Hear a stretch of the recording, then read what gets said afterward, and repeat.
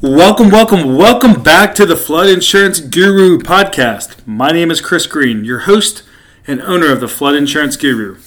Well, today's the day. It's October 1st. The National Flood Insurance Program Risk Rating 2.0 is live and out today. No going back. That's what we're going to talk about on the podcast today. Before we get started on that, remember, if you've ever got flood questions, make sure to jump over to our website, floodinsuranceguru.com. You can visit our learning center. Our goal there is to help answer any flood topic you might have. If something's on there that you have a question about, let us know, and we'll try to put content on there. Our job here at the Flood Insurance Guru is to provide as much flood education to the world as possible. Also, if you like the information you hear on this podcast, make sure to subscribe on your favorite platform. Leave a review on your favorite platform, whether it's iTunes, Spotify, Google Play, even iHeartRadio. So let's talk about today's topic. Today is October 1st, which means it's the rollout day for the National Flood Insurance Program Risk Rating 2.0. We've already had a lot of questions today. We've already seen a big difference in premiums with policies being issued out today. We've seen thousands of savings. We've seen policies that are thousands of dollars higher.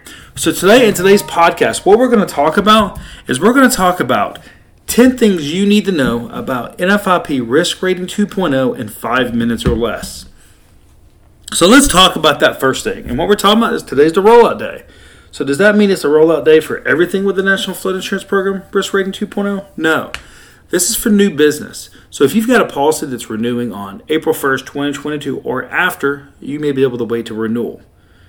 Can you enter this program right away if it benefits you? Yes, absolutely. You don't have to wait till renewal. Now let's talk a little bit about elevation certificates. That's number 2. Remember, elevation certificates are no longer required with the new program, but they could still be beneficial for you. Remember that if you get an elevation certificate midway through your policy and it does show a premium difference to actually help you out, it can be prorated back to the beginning of the policy. Now, policy assumptions. Remember, policy assumptions are still available in the new program when you're assuming a policy from one property owner to the next. There's also a few things that are not changing with the new program. We're talking about things like coverages, residential or commercial buildings.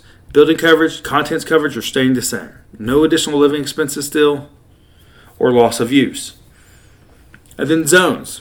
Flood zones have been a big discussion line, especially when you have a lot of mapping going across the country. Remember, flood zones no longer really determine flood insurance rates with the National Flood Insurance Program anymore. They're just used from a regulatory standpoint on whether a mortgage company can require flood insurance or not. Now let's talk a little bit about what I call the fingerprint of flood insurance. This is really how rates are going to be determined. And there's a few things we're going to talk about here. The first thing is replacement cost. Replacement cost of a building will be a rating factor in the new program. Then there's elevation, which is the difference between the ground level and the lowest habitational floor. Distance to water. The type of flooding. Those are just a couple other things that could impact your rate. So let's go back to those 10 things again. We talked about number 1, the effective dates, which are today and April 1st, 2022. We talked about elevation certificates. Number 3, we talked about policy assumptions. Number 4, we talked about no coverage changes. Number 5, no wait periods. Number 6, zones no longer being used for rates. Number 7, replacement cost. Number 8, we talked about elevations in the new program.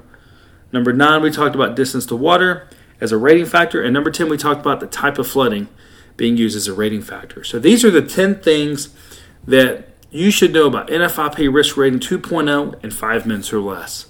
So hopefully you got something out of today's podcast on this new program. Remember, if you've ever got any flood questions, make sure to visit our website, floodinsuranceguru.com. You can also jump over to our YouTube channel, floodinsuranceguru.com, where we just finished up our 1,000 flood education videos in 1,000 days, but we still have the daily flood education video going.